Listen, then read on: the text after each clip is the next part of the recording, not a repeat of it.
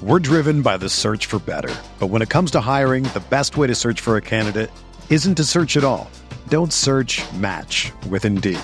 Indeed is your matching and hiring platform with over 350 million global monthly visitors, according to Indeed data, and a matching engine that helps you find quality candidates fast. Ditch the busy work. Use Indeed for scheduling, screening, and messaging so you can connect with candidates faster. Leveraging over 140 million qualifications and preferences every day, Indeed's matching engine is constantly learning from your preferences, so the more you use Indeed, the better it gets. Join more than 3.5 million businesses worldwide that use Indeed to hire great talent fast. And listeners of this show will get a $75 sponsored job credit to get your jobs more visibility at Indeed.com/Blue Wire. Just go to Indeed.com/Blue Wire right now and support our show by saying that you heard about Indeed on this podcast. That's Indeed.com/Blue Wire. Terms and conditions apply. Need to hire? You need Indeed.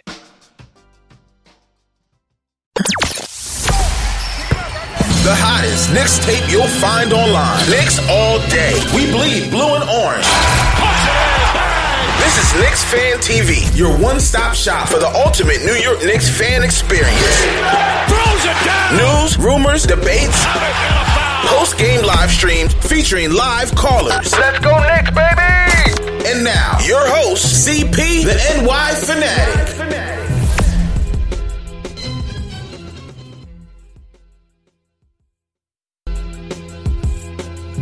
Knicks fans of the Round Table debate show hosted for the fans by the fans. Today's episode, the end of the season wrap up, the good, the bad, the ugly. Joining me today, my partner, Jay Ellis from the Knick of Time Show, JB from the Knicks Film School, Jonathan Macri from the Knicks Film School. Fellas, how's it going today, man? Going good. Good. We're all watching Tiger in the background. I guess we should have. Yeah, I apologize to any viewers if my vision veers off to the sides because I'm watching Tiger Woods right now. Talking hoops, watching golf, man. All good, man. But listen, this is about a 17-65 season. We've made it to the end. It's finally here. It's been a long season, but you know who else could make 17-65 look so good but the New York Knicks? We go through so many ups and downs, so much drama, so much highlights and lowlights. I mean, I say it all the time, man. We have a season's worth of news that the average team doesn't experience for about 5 seasons. Yep. You know, this was a light year though. That's the funny part. Oh man, I thought it was a heavy year, man. I thought it was a heavy year, man. The KP trade was a blockbuster. I mean, yeah, I guess so. You know what it is? Unbasketball related drama, I would say. Well, yeah. Right. Yeah, which is the Knicks, isn't it? So yeah, it's like the Yankees. I think they say it about right. They play 162 one-game seasons. That's basically the Knicks. That's it, man. Game seasons. That's basically it, man. So let's start off with the good. You know, obviously there was a lot of losing to be had this season, but there was certainly some highlights of the season. JB, I'll kick it off with you, man. What were some of your favorite moments of this 2018-2019 campaign? Well, I mean, I think it's the one I'm guessing all of us would say, and that's the emergence of Mitch. We were all excited about him. I think we did a preview show, I think, where we talked about what we look forward to the season, and we probably mentioned him as an add-on. Yes. But it was about, Knox, what's Frank going to do in his second year, things like that.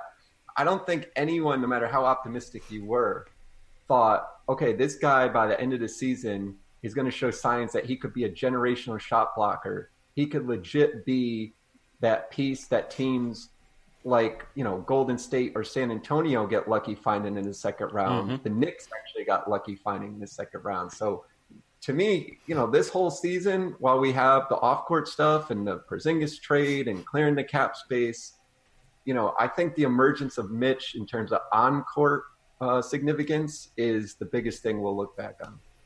Absolutely, man. Jay Ellis, Mitch finished with 2.5 blocks on average, 161 total blocks, a Knicks rookie record, 29 consecutive games with 2 or more blocks, which is the second longest streak by a rookie in NBA history. 38 consecutive games with 1 block, which is a Knicks rookie record. Yep. I mean, this was Ninja Pete, wasn't it? Finding a steal with the 36th pick of the draft, man. What were your takes on Mitch and some of your highlights of this season? Yeah, man. Like to piggyback off what JB was talking about, I loved what Mitch did for us this season. The blocks were one thing. We all saw some raw talent in summer league, and I kind of felt like we were missing a defensive presence whatsoever. I felt like he would be on the team, but no one thought that he would have this type of impact. Yep. And even when we saw the glimpses of shot blocking, I think the rebounding towards the second half of the season was kind of what made me go, okay, well, we might actually have a legit starting center coming into next season, because, like, I don't know if you remember us talking in the season. We was like, all right, our thought was, yo, who do we have to rebound? Yeah. We don't have no one to grab rebounds. We was looking at Noah Vonleh like, okay, I see his rebounding stats are good, but is that going to translate on the Knicks? And then he's like, well, we have to have Kanter because he's the only one who kind of can rebound. And he was trying to mix and match. With Kanter gone and Vonleh having the ankle thing, is comfort knowing that not only can Mitch block some shots, but he can also rebound. And it just seems like, oh, wow, he can legit be a starting center for us next season, and we'd be fine. Macri, how about you, man? I mean, I could talk about Mitch, for a long time. I think the thing with Mitch, and it's related for me to my kind of big plus for this season, is that the Knicks needed to show more than anything this year that they could just competently run an organization. And I think Mitch is one of several examples of, okay, this is a guy that it's so long now, but we forget. A lot of the draft people were saying around the time of the draft, this kid's success is going to be determined in large part based on where he's drafted. And I don't want to call out Sam Vecini, but he was the one that said it, so I kind of have to. On a podcast, he's like, he's the type of guy that if, you see him with a Golden State, he could wind up having maybe a great career, as opposed to the Knicks. And he literally used the Knicks as an example of, you don't want to see him going to that type of organization. And lo and behold, he did come to the Knicks, and not only was he very good, but he got a lot better in significant areas. And while, I don't think that the development of the young players across the board was perfect this year, and we could get into that. I think by and large, they showed themselves to be like, okay, we want to focus on development. And I think they kind of came out with more pluses than minuses. And just to a larger extent, they got through the whole year like looking okay. Like there were no stupid moves. Like, yes, they traded Porzingis, but if you look around the league and you listen to what people were saying, everybody agreed, like, yeah, you know what? They did pretty good in that deal. And when you're talking really big picture and whether or not people are going to want to come here this summer, I think the fact that they just had a very solid season from a front office perspective, I think that matters a lot. Yeah, I would echo those sentiments on the development. Like, certainly some ups and downs with, say Kevin Knox, but these guys also, Knox also had a strong end of the season. I thought his month of March and April, I thought he finished strong. We saw ISO have some sunshine back when he was healthy. Obviously earned his way out of that two-way deal into a regular contract with the Knicks. Also, I think to give credit to the development team, they seem to have these kids their best interests at heart. They put Mitch in front of Rasheed Wallace. They put him in front of Marcus Camby. They had Willis Reed talking to him in the team. They paired up Knox with Bernard King. They had Jason Kidd coming in. So clearly their commitment to the development of these kids was pretty consistent year long. Oh yeah, of course. Like the beginning of the season, the whole concept was we're going to get the most coach-friendly assistants on this team, and we're going to double down on development. And that was the game plan from the jump, with getting Pat Sullivan over and Royal Ivy and all the guys who were touted for their they'll work with young players and putting them on this one team to see what happens. And it seemed like it worked out for a few of these players. And, and we look like a competent team because of it. JB, what's your take? Macri brought up, he shed light on the organization being able to kind of, handle things professionally, especially the KP trade. They seem to be able to skirt through the Dolan fiasco fairly well. What was your take on how this new management regime kind of handled things this year?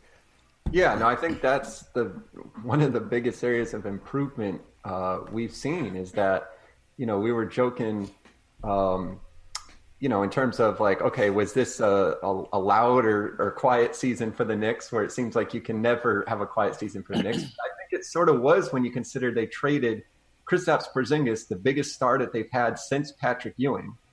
And then here we are, we found out Friday that Patrick Ewing is going to represent the team at the lottery. Yep. And, it reminds us that during the season, they met with Ewing when they're down in D.C. They had Bernard King talk to Knox.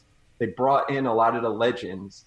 And I thought it was most symbolic that last home game where there they are, the place is still sold out because, of course, it's a Garden. I know a lot of that is tourists, et cetera. Oh, yeah. But it's like here we are, the last game of the season, tied for their worst season ever. They're losing by 30 points. And nobody is booing and nobody is chanting for anyone to be fired. I don't think that's true. No, that's true, man. So to me, that's something because I remember going one of Isaiah Thomas' last game as coach, and I remember being in there and the Fire Isaiah chant so loud. And that was when me and my wife were still dating, and she wasn't really a big basketball fan, and she's like, I can't believe like they're actually these people are out for blood in here, man. Yeah, so I think they did a good job from the standpoint of, getting through what was really, an ugly season on the court, and then did have the Porzingis trade to come away where fans are optimistic and feel good. I mean, that's kind of crazy. And I just to piggyback off of that, I mean, I think we take for granted the fact that you could go into a season and plan not to win a lot of games, which the Knicks did.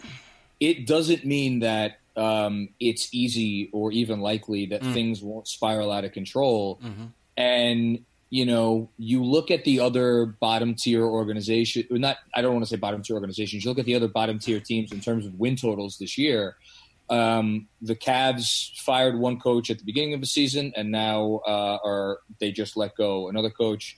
The Bulls fired a coach earlier this season and then had like a full-scale mutiny. The Bulls were a mess. After they got their new coach on board. The Phoenix Suns, like there was that article that came out on ESPN about their whole kind of how things are not exactly great there from a management structure, and the coach staff doesn't really know what they're doing. You got the Lakers with their problems. You got the Kings just fired their coach. When you miss the playoffs, shit bubbles up, excuse my French. And that has not happened here. Yeah. And I think it really cannot be stated enough how, especially when you give attention to how often things have bubbled up, even when there have been decent seasons. True. In this particular organization. So, yeah. It's very weird. People are skipping through flowers and stuff after we have like the tied for the first. Exactly. History. And we're just like, oh, it's cool. Yeah. Right. I mean, right on track. It's like, really? Is this happening? Okay. What do you guys think? Because me and Macri have talked about this, but it's like, do you think as the fan, like, this is the stuff I guess some people will troll Knicks fans about, but do you think the fans have bought in too much? We've given too much leniency? Like we just said, they did a masterful job getting through this year from like a PR perspective, everything. Is any of that on the fans a little bit that like we're a little too bought into this concept? No, because we're usually not. Yeah. That's the first time I ever could remember that the fans are not like pulling their hair out with the losing season. So right. I think Yeah. if you look like the first time of us not pulling our hair out, I said, okay, well, maybe there's a reason this time. Maybe, you know what I'm saying? Yeah. I mean, I think they've legitimately earned those accolades, but there's still some detractors. You know, you have the people that are down on Fizz, the people that never really wanted Fizz here to begin with. You have the people that will always hate Dolan, and you know the fan getting tossed out of the Garden only amplifies that message. I'm still getting retweets off that TMZ video with people just irate with James Dolan. So you know, there's that. I almost feel like I thought about this the other day. Sometimes teams need a certain coach or a certain guy there when you're building it up, and then maybe someone different that to when take it you forward. actually. And I'm wondering with Fizz, you know, especially this year, the fact that all those post game where he's going, they lost, what was it, 17 in a row? That struck. Every day he's going, he's answering the press. I mean, I feel like there's no one better equipped than Fizz to do that. And you sort of wonder when you talk about the Fizdale detractors, we need to learn a little more, you know, how good of a coach is he for an actual winning team? Yep. Is it possible, you know, maybe he's the guy that gets us through this kind of dark period, and then you do need someone a little more, you know, with a different system or a little more tactical. I don't know. I think he still can prove that he's the guy, but I do think that is a question I've had. Somebody on my show said the same thing. It was like they feel like Fizz is the guy who's going to get us through this part, and then we're going to end up hiring Mark Jackson. Oh God, no! Oh no! Yeah, exactly. Yeah, that was my reaction. Please don't, man. I mean, do you guys have? And Mac, I kind of want to segue this to you. Do you guys have buyer's remorse with Fizz? Especially, it's hard to not to look at Budenholzer. Yes, the Bucks have an outstanding roster, man, but it seems like wherever this guy goes, things just turn to gold. I mean, this team they're up on their win total by 15 games from last year. This guy looks like he's going to be coach of the year again this year. You see the job that he did in Atlanta, turning that team around into a 50-plus win team. 5+ All-Stars. What do you guys think about that? Are you still confident in Fizz going forward, or what? I am. And look, I'm not trying to hide the fact that I've been a big supporter of his all year, because the most important thing that he needed to do is kind of what's just been said. He needed to put a face on this thing. And all due respect to Kenny Atkinson, who did just an utterly unbelievable job in Brooklyn when he first got there and has continued that, and Lloyd Pierce down in Atlanta. Those guys did not have to deal with 1/10 of the scrutiny that comes with being the coach of the New York Knicks. And I understand that you could then say, well, you know what? If he didn't make so many questionable decisions, he wouldn't have to deal with as much scrutiny. I don't know about that, and here's why. I don't think anybody, Budenholzer, Popovich, John Wooden, could have come in here with this team that it's not that just that they were young. It's not just that they had players that were incredibly flawed.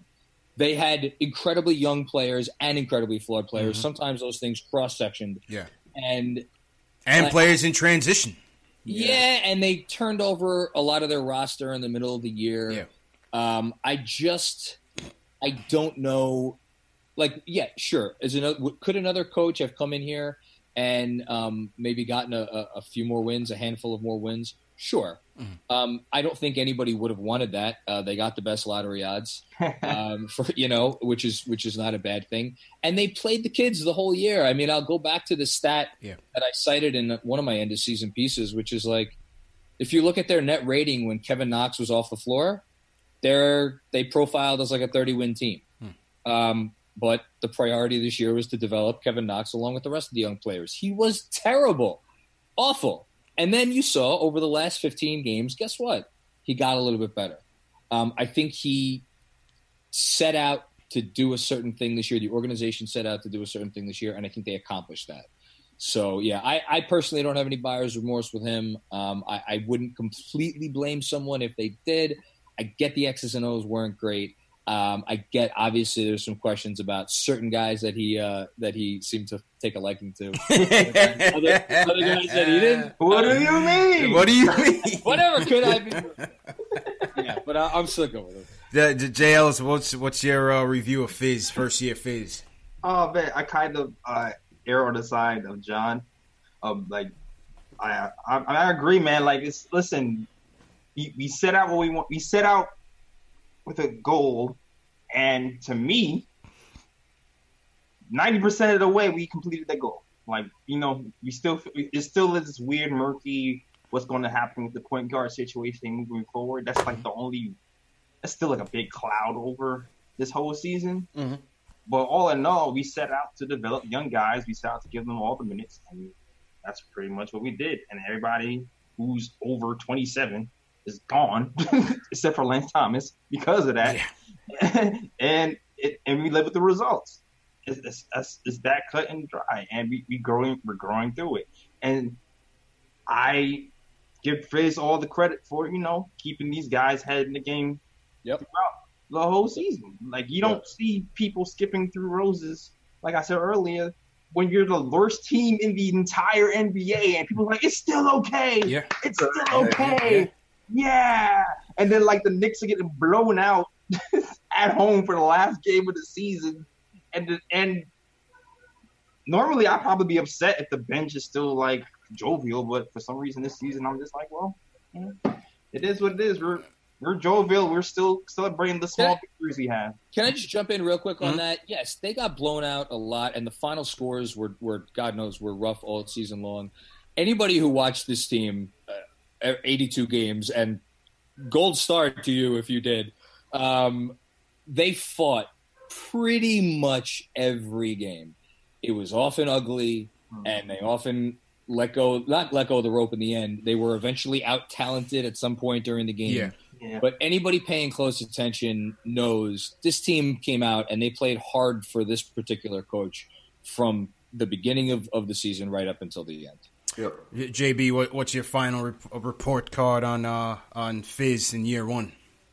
Yeah, well, first, even to pick up on that point, I mean, that last game, I was watching the bench, and we saw yesterday everything blow up because guys are pulling out cell phones on the bench in the playoff game, right? But I was watching the Knicks bench, and I just couldn't believe how engaged they were. Like, even like Moutier, I know the fan base, we all give him a hard time, but like he was literally like sitting there, like hanging on each play. And to me, like, he can do the math. He can read all the rumors. He knows that he probably isn't – the only way he comes back is whether he takes, like basically a min contract, or if the Knicks just strike out on everybody, so they just say, okay, we'll bring you back since you won't cost us too much. And yet there he is. He's still, engaged in the game. And I think that speaks to Fizdale, what he probably did best this season. And it helps having younger players because this is – they're trying to prove something. For obviously a lot of them, it's their first time through. So it's a little easier to keep those guys motivated than a bunch of veterans. But you could also say young players aren't veterans. They can get distracted easier. You can have things pop up on, social media like we saw with the Lakers before they got LeBron. They obviously had their issue with their young players. So I think he did a really good job with that. To me, the only question, and this happens with any coach, is when – we talk a lot about the different systems the guys play. There also are different players that perform different under different coaches. They're usually more of like the bench role guys because the star players are always going to play well. So you do wonder, like, I don't know, if there's a different coach, is it Frank who took that step forward instead of Moutier? Where we knew from the press conference, the intro press conference, like Fizdale and, had an eye on Moutier. So he was able to impact him. Maybe someone else impacts Frank. Maybe that's better for the Knicks than impact and Moutier. So I think maybe something like that you can look at, but otherwise it's just really hard to grade them on what we went through this season. Absolutely. Absolutely, man. And I've said from the beginning, I want to see Fizz here all 4 years. I want to see a coach actually ride through their contract, see what a talent infusion will look like. How he will impact that team. Obviously, I know, if you look at Fizz in this, game by game on these 82 games, there's going to be a lot to nitpick at. Obviously, the offensive and defensive statistics and rankings were atrocious this year. But, I mean, I think if you look at it from a bird's eye view, as you guys talked about, some of the development of the youngsters, prioritizing the youngsters in terms of the playing time, the camaraderie in the locker room. They were still together from 1 through 82. Look at DeAndre Jordan. You know, DeAndre Jordan could have bailed. He could have asked for his buyout. He could have been playing this weekend on some team and contributed major minutes. Yeah. He chose to stick around because, you know, he told Fizz that he was going to work with Mitch. He was going to work with some of the young guys, and you saw him kind of be an extension of the coach on the bench and kind of coaching these guys up from the minute he got here. So I think all of that could be a testament to Fizdale. Yeah. And he knew KD was coming.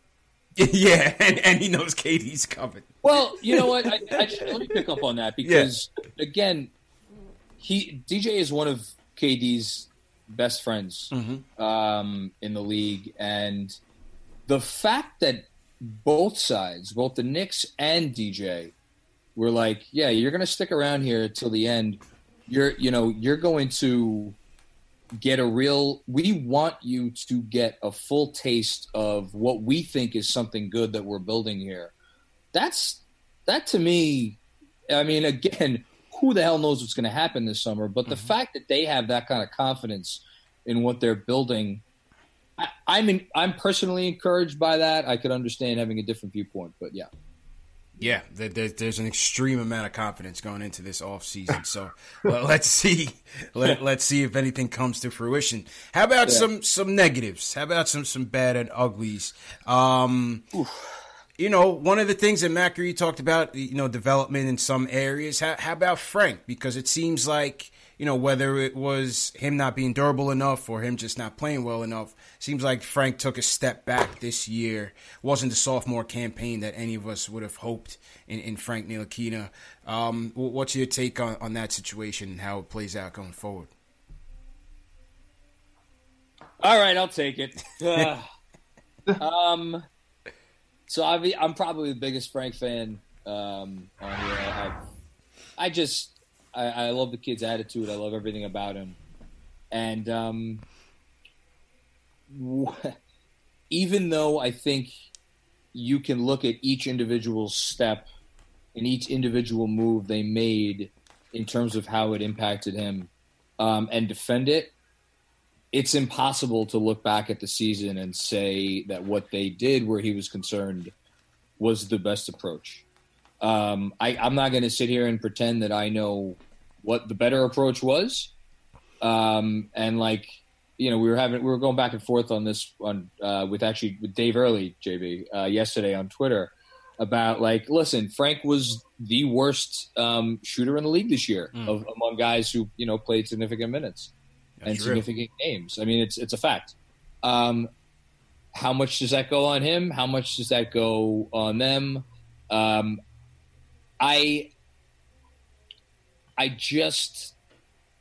don't know if it's a fit with what it just seems like, what they're emphasizing, with what it seems like what his mentality just naturally is.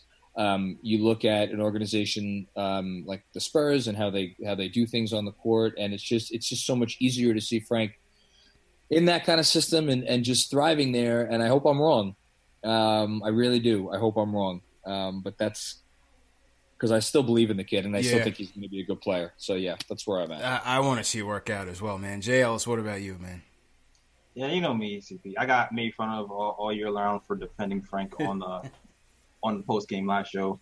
And even when I was like, well, taking your approach and saying, well, damn, the timing doesn't seem right for Frank to really thrive here now, considering where we're at the end of this season, ESJ, Kadeem Moutier, possibility of getting Kyrie. All these guards here is going to be the two guards who take up his minutes, the small forward even. Like, to me, it just seems like there's too many obstacles coming into next season for Frank to, you know, get a fit here. Mm-hmm. So, like, I still believe in Frank like you do, but at the same time, it's like, man, this might not be the best situation for him. Like, you really have to do, like, a lot of algebra in your mind and shifting around to, like, all right. Which is ironic because on paper, given what their goals are this summer, he's exactly what they need. A low-usage player who defends and makes smart passes. On paper, he's exactly the type of player that they should be looking for to fill in the holes on the roster that they hope to have. And again, I can't shake the nagging feeling that it's I don't know. I hope I'm wrong. Not the one thing that would have kept him on the court was the shooting. Like, obviously, yeah. If he was able to hit threes this season and do everything else he did, and that's all that happened, changes everything. It changes everything completely. But that never happened. It seemed like glimpses of it was happening in the beginning of the season, and that tapered off. But but right before he got injured, he seemed like he was showing another dimension to his game. The injury happened, and that's all she wrote. He played like 42 games. He played half a season. Yeah, you know what I'm saying? He literally just played half a season. So sometimes it's timing and luck. Sometimes, man, that's part of the game too, man. Like if Frank was healthy in that portion of the game when Moody was hurt, we didn't have to bring up Kadeem Allen to take his place, then who knows what would have happened. But he never got the opportunity because of that annoying groin injury. So injury was the worst possible time. And I mean, I just think that, we know obviously that Frank was picked when, 10 days before Phil Jackson was gone. Right. And it was the idea that he is kind of the perfect maybe triangle point guard, et cetera. And we haven't known how invested the guy, Mills being left over and then now Perry are in him. But I just think if they do get the free agents that they think they're going to get, it really just changes the timeline, right? Yeah. So even if we all agree that Frank over time can become a valuable player, I mean, you got to be a little honest and say to yourself, okay, we just had a season where we essentially were just playing anyone who was young. We weren't expected to win any games, and he couldn't make an impact in that environment. Mm-hmm. Usually, the whole concept of empty stats is you're playing guys who normally on a good team might not get that same opportunity, so therefore they're able to kind of inflate their numbers a little bit. Well, Frank wasn't able to do that at all this season, right?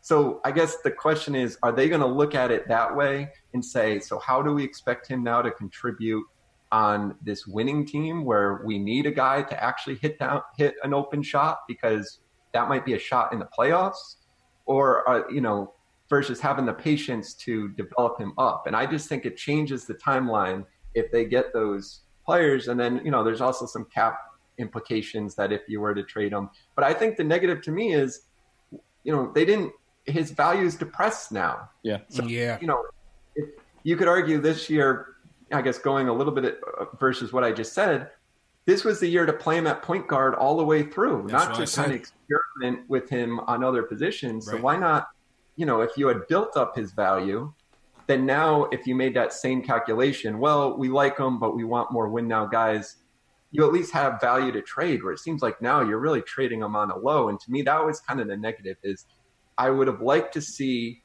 them turn some of these guys, whether it was Vonleh at the trade deadline, obviously, like we just said with Frank, even Hezonja, like before the season started, who knew what he would be or not? And obviously had a good last couple games. It would have been nice to see them turn any of those reclamation/young players into higher value trade pieces. Yeah. And I'm not so sure they did that, maybe with the exception of Moutier. But because of Moutier's contract situation, it's really tough to do much with him. That, to me, was probably the biggest negative or disappointment. Yeah, even Vonleh, I think we were hoping Vonleh could have turned into something. I know we were hot after that Philly second-round pick, but we weren't able to flip Vonleh for anything. Hezonja really, he came on maybe last 3-4 games rather than, much impact over the season. So I kind of agree with that. JB or J. Ellis, any other things you would like to see or any other negative aspects of this season you'd like to shed light on? There were some people here that was on a one-year deal that you was hoping, mainly Mario. I feel like mainly Mario, I was hoping to see if he took a step or if he can grow. And he was kind of a head scratcher for most of the year instead of until the end of the season. But I feel like I don't know. There's a lot of other disappointments in my mind. It's like we came what we came to do. We developed. I know there might be some disappointment as far as the coaching. Somebody's playing getting more minutes than the other. He prioritized offensive players instead of defensive players. But overall, it's just like we got the cap space we wanted. We got Mitch. We got Trier to look forward to. Knox seemed like he was knocking on the door. Those guys are going to be under contract. And it seems like, for the most part, we're heading in the right direction. Yeah, I mean, the Mario thing, I don't know why I'm still, like, intrigued with this guy, man. On-ball Mario was very intriguing to me, man. Very intriguing to me. I thought he moved the ball well. He had as many turnovers as assists, and he's certainly a matador on defense a lot of times. But I don't know, man. This guy still intrigues me, even on a vet minimum, if he chooses to take that and come back next year. Yeah, I wonder if they didn't choose to ship some of these guys away just to see how cheap they can get them if just in case some big name free agents do come and they say, hey, well, do you want to come for like $1 million and we're still in good standing because we didn't trade you away for, a pick or something? I wonder if that was the thinking. Yeah. Macri, where are you at on that? I mean, I think it's going to be interesting what a lot of these guys, Mario, Vonleh, Moutier, what they decide to do. I would bet that they had offers for all of those guys, or maybe not Moutier, but Mario. I think Berman of the Post reported that they had something on the table, perhaps for him around the deadline. I would be absolutely floored if nobody made an offer for Vonleh. And I think they made the calculated decision that they thought it was more important to keep guys here who wanted to be here. Yeah. Maybe because there haven't been that many of those types of guys over the years. And now you finally got some guys who have bought in. And I think that's an interesting decision. We'll see if it ends up working out. We'll see if any of them end up coming back on like a vet minimum deal. My guess is that the most likely of those to do that would be Moutier. I have to think someone's going to pay Vonleh a few bucks this summer. And Mario, if I was another team, like a good team, I would take a chance on Hezonja. I would, because I think I don't think what we saw at the end of the year is as real as we maybe wanted it to be. Right. But I don't think it's completely fake either. So right. Yeah, that's what intrigues me. And I think given that his low production all year round, I think we don't know what his market value really is and who's really interested. Yeah. And, he seems to be all but begging to come back. So, money talks. Yeah. Money talks at the end of the day. But, I wouldn't be against him on the vet minimum. Third string point guard, Mario? Third string point guard. Well, I was going to say, I guess the reason I'm not as big on Mario as it sounds like you guys are is because, one, he seems to need the ball in his hands to thrive. Yeah. So if you're on a good team where you have 2 or 3 options ahead of him that are going to be high usage players, how is he going to have the ball in his hands? And then 2, he doesn't play defense. Mm-hmm. So suddenly it's like there's just a lot of minutes, and we've seen he's been inconsistent, right? Yeah. So there's a lot of minutes where it's like, yeah, if he can, kind of be your point forward, I guess if you had the right guy, if you were a team built on like star shooters and he could facilitate for them. But I just don't know if you're with a team that has like a Kyrie type, and then obviously someone like a Durant, it's like, okay, well, where's Mario going to get these possessions where, other than in transition, which just doesn't, maybe, if your defense is better, you get more transition opportunities. But I guess that would be my worry, I guess with him. But, I agree he has some potential still to realize. I guess, like I said, on a team with other star players, I'd worry a little bit where he finds his spot to thrive.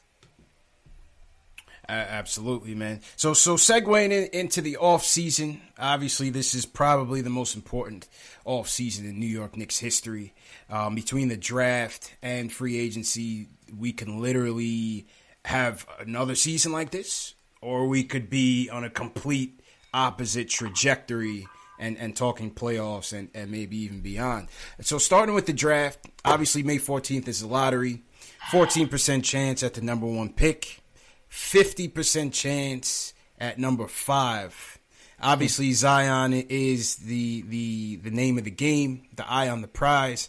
But, we got to be realistic in that there's other prospects that we'll have to do some homework on, because there's a likelihood that it'll be the field that'll be the Knicks pick rather than Zion. Well, what's your guys' overall take on, how Zion would fit with the Knicks, and who's, a prospect maybe 1 through 5 that you've taken a look at outside of Zion? JL, I'll start with you, man. How Zion would fit here? Look at him and Mitch blocking people. I just envision him and Mitch flying around dating time, swatting anything that comes near the hoop, and him passing the ball from half court, bounce pass between somebody's legs. I envision the great things if Zion comes here. Like I know people kind of worried about him being too short to play power forward and I mean, I feel like he kind of bully people there. If he's that big, uses for his strength, bully people, kind of be like a baby Giannis almost at 6'6", meet people out the way and dunk on your face. That's how I feel like he could be used if we ever get him. But that's just me. That's just me. But as far as other prospects, that depends on where we land, man. After Zion, I mean, I know that Ja is a nice consolation prize. I'm kind of starting to lean towards Darius. Darius Garland, interesting. I kind of start, like, when I start to think of everything together and like, I mean, the only reason why I wouldn't take him is if I knew Kyrie was coming. Yeah. Yeah. Well, that's going to be the difficult thing, right? If they land the number 2 pick and they, decidedly go against the point guard, is that an indication that Kyrie's in the bag? I don't know. Right. Or, a lot of it has been talked about with Anthony Davis. If they land the number 1 pick, do you use that? Well, maybe it's more a question if they don't land a number 1 pick. And then, like you said, if you're now drafting someone who isn't the best player available, but more for fit, does it make sense to trade back? Yeah. And maybe use that pick to, again, add other pieces around, what you're building. So, yeah, if they don't win, it's funny. I guess it's just funny. A lot of the talk has been if they win the first pick, do you keep it or trade it for an AD if that's possible? But to me, I think the decisions come if they don't win it. Yeah. What do you do? Because, now it's not as like a premium player guaranteed. Right. That I think I would trade back. You would trade back? I think so. Yeah. I think three. I might trade back after 2. Yeah, I guess it depends on who's behind us, right? Like if Phoenix is behind us and they're hot after Morant, let's say we get second or we get third, maybe it could a worthwhile trade. Matt Macri, what's your take on your draft scenarios and strategy going forward?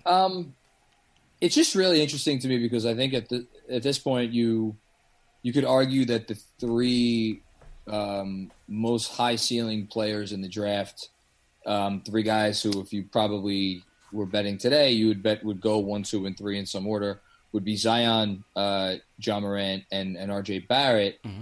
And the interesting thing that all 3 of them have in common is they all are players that profile, at least at this point, as someone who needs the ball to be effective. And, part of what, I'm obviously not the first person to say this, part of what makes Golden State so effective is, yes, they have a big 4, but 2 of those guys don't need the ball at all. I don't think Zion needs the ball, though. To me, I think he does because he's just not a shooter He's not now. A shooter, yeah. And neither is Morant, and neither is Barrett. So, and here's the really interesting thing.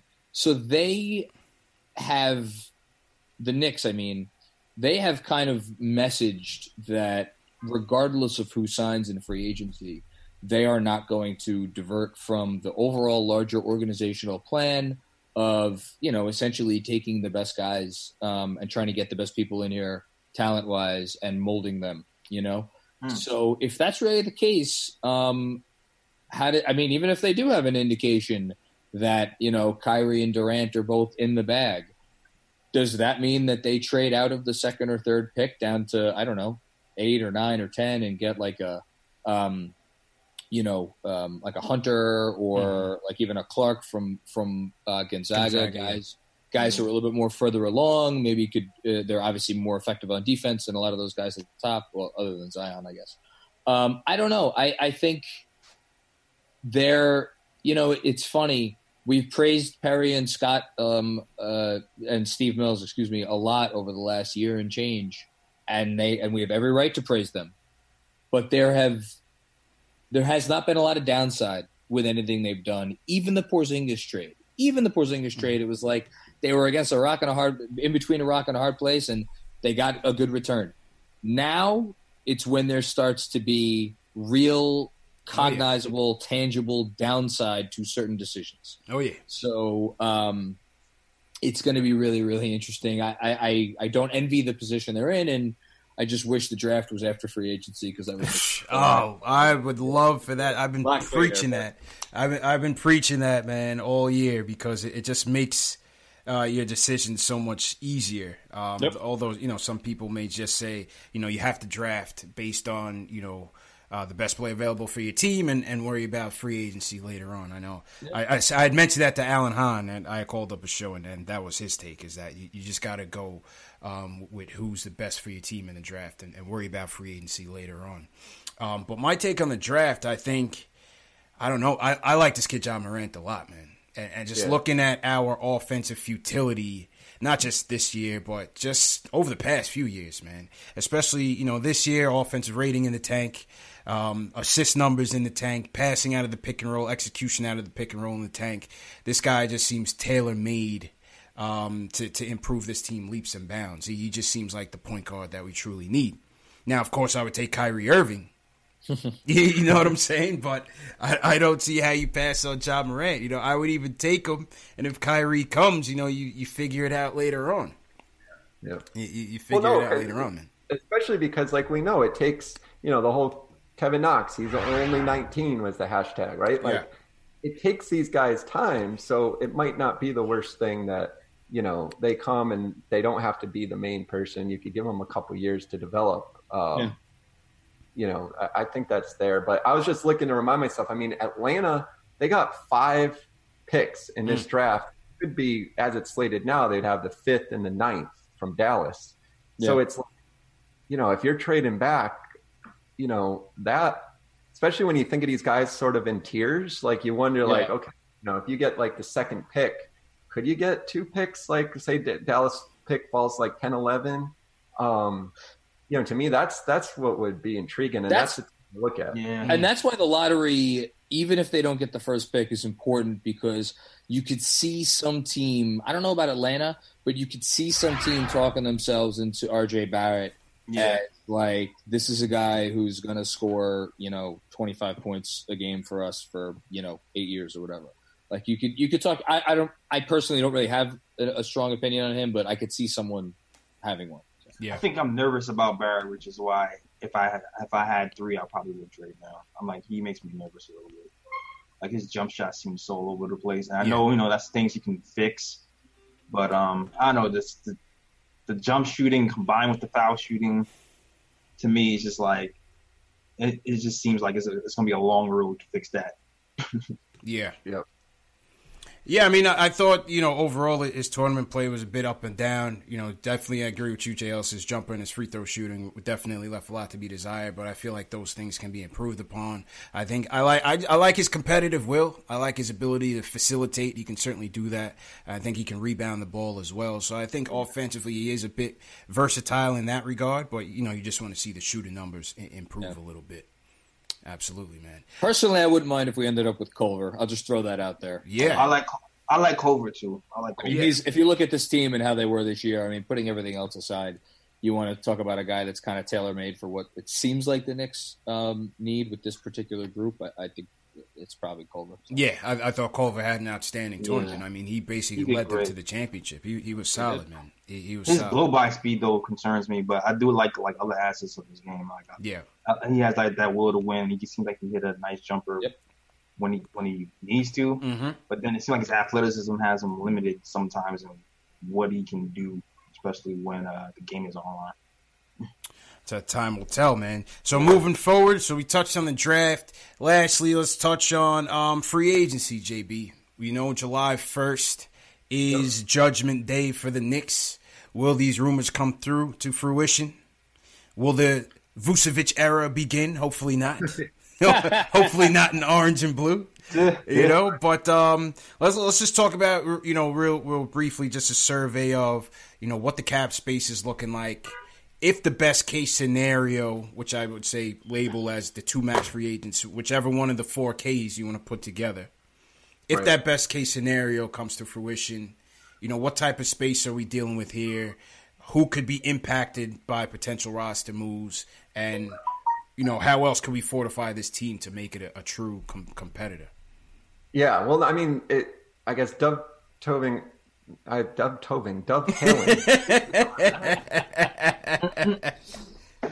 was my moment of the season right there. Yeah. There you go. I love it. And I don't even really know. I guess I'd have to even think about what that even means. All these sayings are just in your. But off the lottery is important because it is sort of ironic where, obviously you want the Knicks to get the number 1 pick. That is the most important thing. You can always create more cap space, moving someone like Frank, Dennis Smith Jr., whatever you need to do. They will have space to sign 2 max free agents. And it's not just 2 max because Kevin Durant is a 10-plus year veteran. His max is a little bit higher. So they will have enough to sign both Durant and whoever that second star is.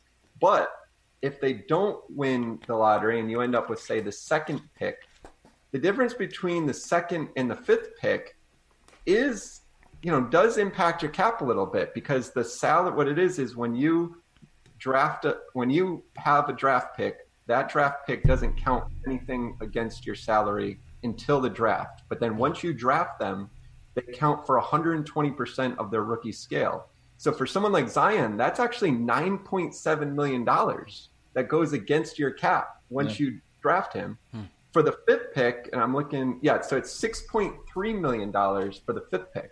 So that's like a $3.5 million difference, which is coincidentally about what someone like Alonzo Trier's club option would be. So I guess what I'm getting at is if you don't win the lottery, you still want the highest pick because that has the most value, but you just have to keep in mind that it does impact who they can bring back. And the way that I've calculated it out, if they wanted to keep both all of the young guys, so Frank, Dennis Smith Jr., Knox, Mitch, but then also Dotson and Trier, they would only be able to do that if they got the 5th pick in the lottery, assuming the cap is actually $109 million exactly. So the point being, if they end up with like the 2nd pick, they're going to have to move some salary if they then want to sign the 2 max players and also bring Dotson and Trier back. Obviously, Dotson's a lot easier because he's basically making them in. Yeah. But they just have to guarantee it. But really, it comes down to Trier. If they want to bring him back, they're going to have to make a decision. And to me, it comes down to probably him or Frank. And it might be they kind of landscape what the trade market is, and they see what can they get for each. Because remember, they can't technically trade Trier until they exercise his club option, but they could do that and then trade him. So if they got a decent return for one of those guys, maybe that's what they do, and then that gives them the cap space to keep all the other young guys. But, to me, the summary is they have enough space to keep Frank, Dennis Smith Jr., Knox, Mitch, 2 max free agents. They then will have the room exception around $5 million and then all of the vet mids. That's basically what they have. But if you want to add in Dotson, Trier, someone else, that's where you get into moving someone like Frank, or I don't know if Dennis Smith Jr., you might have to do that to get an extra $3 to $4 million to make it all work. That is going to be interesting, man. That is going to be interesting, JL. So the decision on ISO is going to be June 20th, same date as the draft, right? Right. They'll have to decide if they pick up that option at $3.5 million. So you expect if you won the first picks, someone's going to be more than likely traded on draft. Be moved. Exactly. I think if they get the first pick, then it creates an issue where unless you just didn't like those players anyways, so you weren't worried about losing Trier or Dotson or players like that.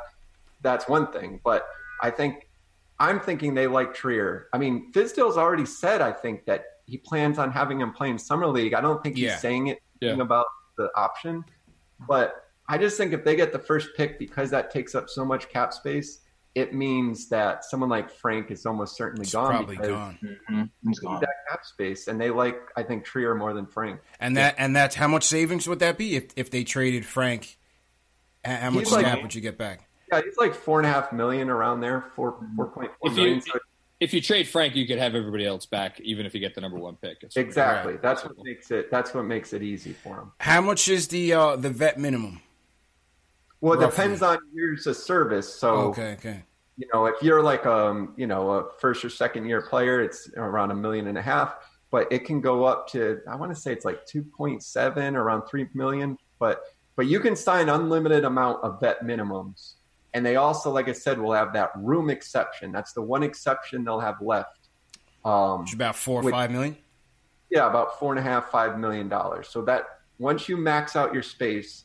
So, for instance, in Trier, you could theoretically get the number 1 pick, sign the 2 max players, decline the option on Trier, but then bring them back for more money under the room exception. Mm-hmm. So you could go or fit Trier and Dotson under that amount, right? I mean, Dotson makes so little. I think if they want him back, he's going to be back. I'm not worried about him. It's really Trier.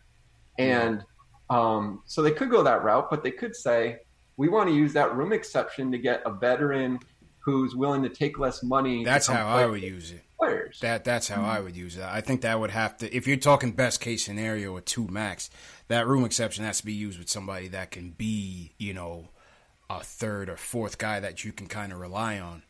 A shooter. Yeah, please, 3-point shooter. Unless KD coming here is contingent on Jordan also staying, in which case you're probably that's what it's used on.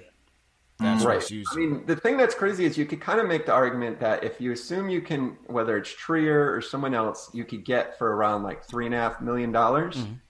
Difference between picking 1st and 5th is also the difference between getting maybe 1 extra player under the cap without having to, and then you could argue like you're moving someone like a Frank, you could technically move for like another player. It doesn't have to just be for a draft pick to clear up the cap space.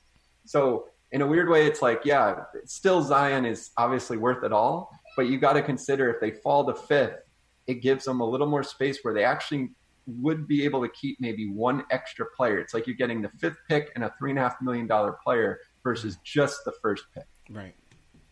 Okay.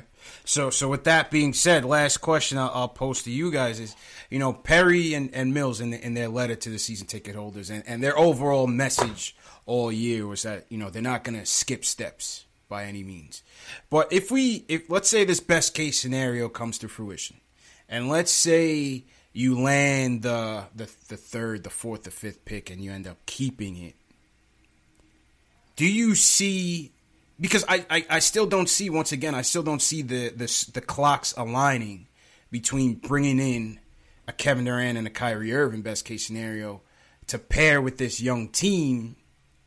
Because yes, we'd be excited to have them. Yes, obviously we'd increase our win totals, but where would that really lead to? You know what I'm saying?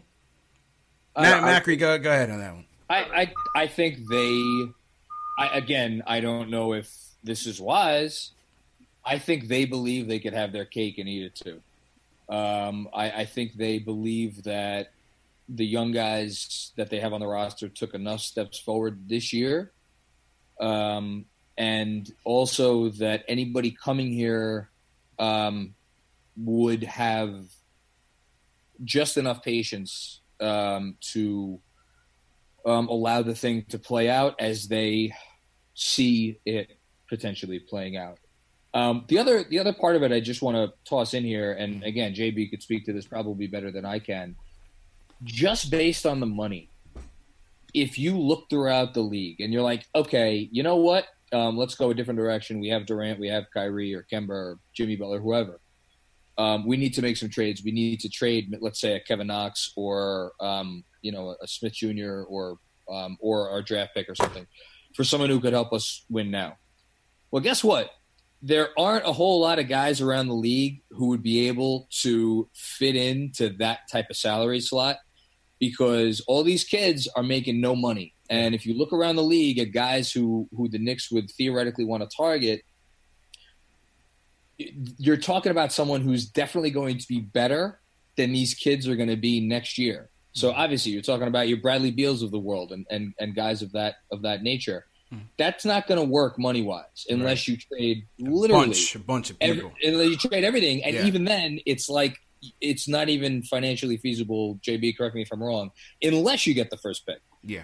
So then then you could start to look at like, all right, well, are there any guys making not a lot of money that I could exchange? Like, not a whole lot out there. Yeah. I mean, like, does trading for like a DJ Augustine excite you? And like, would the Magic even want to do that? Do you want to call up Atlanta and see if they want to trade you Taurean Prince? Is he going to be that much better next year than Kevin Knox would be next year? It's like, look, trust me, I've looked at literally every roster, every salary cap in the league. There is not a trade out there that makes sense where it's like, all right, we send out a young player, take back someone that's not making a lot of money, but that is also someone that is definitely going to help us win next year. I think they're just going to – that's one of the reasons I think they're just going to roll with, even if they hit a home run this Hope summer. for the best. They're still going to go with these kids, yeah. JL sounds like Macri's greasing the wheels for a Melo return on the cheap, man. That's what all that prognosticating sounded like to me, man. But you be the judge, JL. So you weigh in on this one, man. On a Melo just overall, looking at this roster, if you do that best case scenario and you have these two max players, how do you pair that with these young guys? Is it asking a lot from a Knox to take a huge leap in his sophomore year? Is it asking a lot for even a Mitch to take another huge step to really get this team to a point where they can actually, make some noise, or even just to make the playoffs and Well, I have my tiers. Like, my tier is the guys who I have confidence in that can actually do something next season and probably contribute is probably, to me, Mitch, Dotson, Trier. To me, those three guys, I'm fairly confident that they can contribute to a winning team next season. Knox, you just don't know. You saw a sign towards the end of the year, but Knox is a wild card. So to answer your question, everybody, and those are the guys who most likely will be here next season anyway. So I mean, that's my answer. Yeah. I don't know, just interesting to look at, because I just feel like if you bring these guys in here, yes, we'll be excited, but the pressure is going to be immense. The pressure is going to skyrocket, and so that's what I'm just, the negative Nancy in me as a Knicks fan is just always looking at those downsides. Yeah, I feel you. But best case scenario, Kyrie, Dotson, Mitchell Robinson, Zion, KD, starting five. I think we'll manage. Yeah. Well, yeah. You're asking for a Zion, man, but absolutely, man. Best case scenario, I think we'll manage.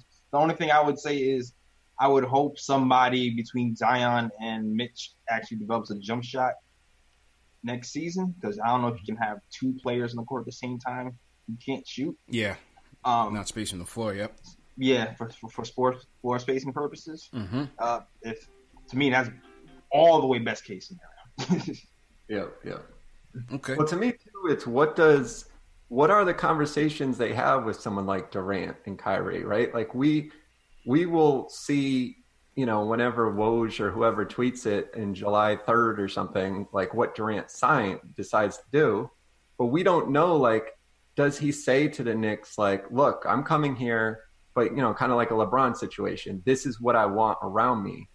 And I think that's going to be we were talking about the fan bases, for the most part, on the same page right now with the organization. To me, the next big sort of debate might be, if they actually get these guys, what we're talking about now, what do you do, and how much are they committed to making a move because they told someone like Durant they would. I think Macri's right, like, especially with Mitchell Robinson. I mean, he's making his contract is so good going forward. It's just really, you got to get a lot of value. To me, I think if they're able to make the money work and New Orleans is willing to do it, I 100% think the Knicks would trade for Anthony Davis. But outside of something like that, I think, like, it gets a little tricky, but it's just, like I said, how much does someone like Durant or Kyrie influence their thinking and saying, moves. sorry, I can't win with this guy. I want this guy. And they say, all right, well, we're giving you everything. We're giving Rich Kleiman a job. We're giving you the role players you want. Just come here. I don't know how much that might influence it. But I do think if they can get Anthony Davis, I think they will. I don't think they're going to say, no, we'd rather just develop all these young guys. I think they will. They wouldn't pass on putting those three together, Anthony Davis, Durant, and Kyrie, if they can figure it out. So you would trade Zion for Anthony Davis and probably. See, I don't know if I have to think about it some more because it has been a big debate all season, right? But it's just It's not even going to be up to them. It's going to be up to Durant. Yeah. If Durant says jump, guess what? How high? Yeah. Yep. I guess that's what I'm getting at. Is I think that's going to be the biggest impact here. I think as fans we can say, the value of Mitch and how we like building these young players. I just think the negative maybe of when you're living in this free agent world is you then have to make some promises and you then have to do things that maybe you don't want to do. But I don't know, look at these. We just saw these top seeds other than Milwaukee, struggling early. So are you telling me if you had Durant, Kyrie, and Anthony Davis and whoever you put around them, I mean, are they coming out of the East next year? Oh, yeah. Oh, yeah. So, I think that's man. How do you say no to that? Yeah. You really can't.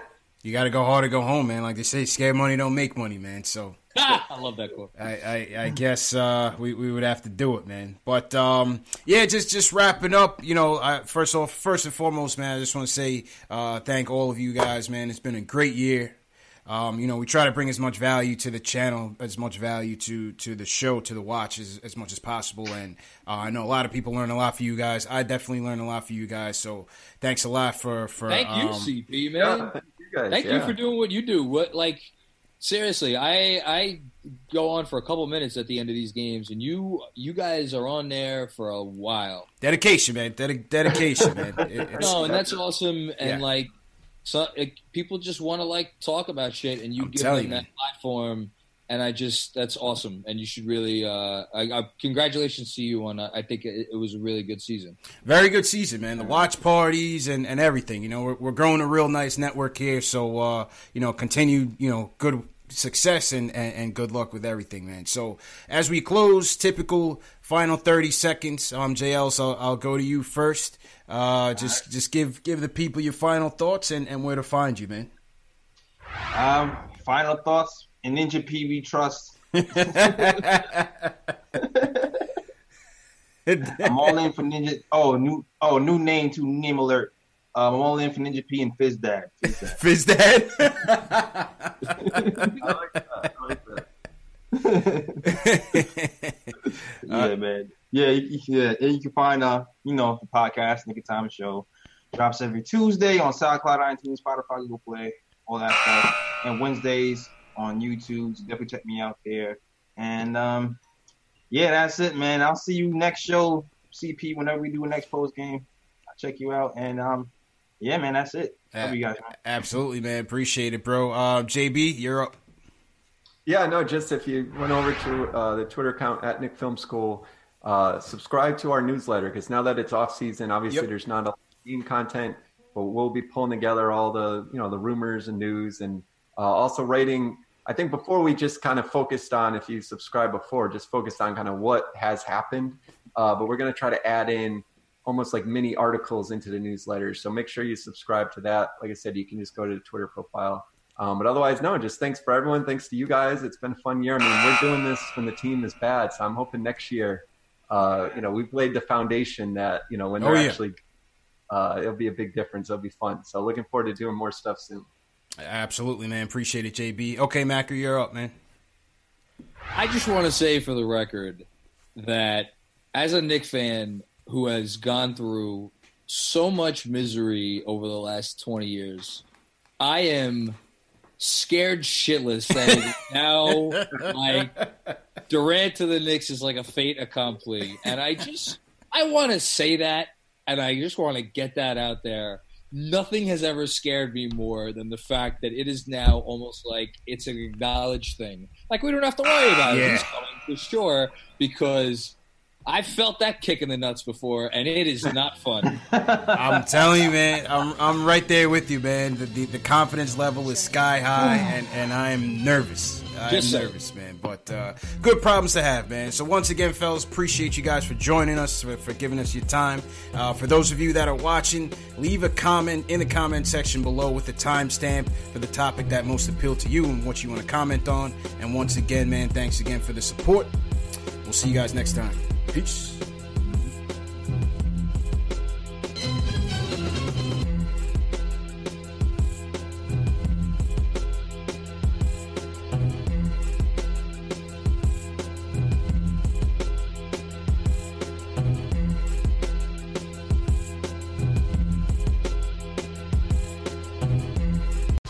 Whether you're a world-class athlete or a podcaster like me, we all understand the importance of mental and physical well-being and proper recovery for top-notch performance. That's why I'm excited that Unified Healing is sponsoring this podcast. Unified Healing is a new and super innovative global network of wellness centers powered by Energy Enhancement System, or EE System. If you haven't heard of the EE System, you'll want to listen up. This technology promotes wellness, deep relaxation, purification, and rejuvenation. In hundreds of locations across the globe, access to a center is easy and affordable. Interested in experiencing the EE System technology for yourself? Go to unifiedhealing.com/bluewire to learn more and find a center near you. That's unifydhealing.com/bluewire. No material or testimonials on the Unified Healing website are intended to be viewed as medical advice or a substitute for professional medical advice, diagnosis, or treatment. Always seek the advice of your physician or other qualified healthcare provider with any questions you may have regarding a medical condition or treatment and before undertaking a new healthcare regimen, including EE System.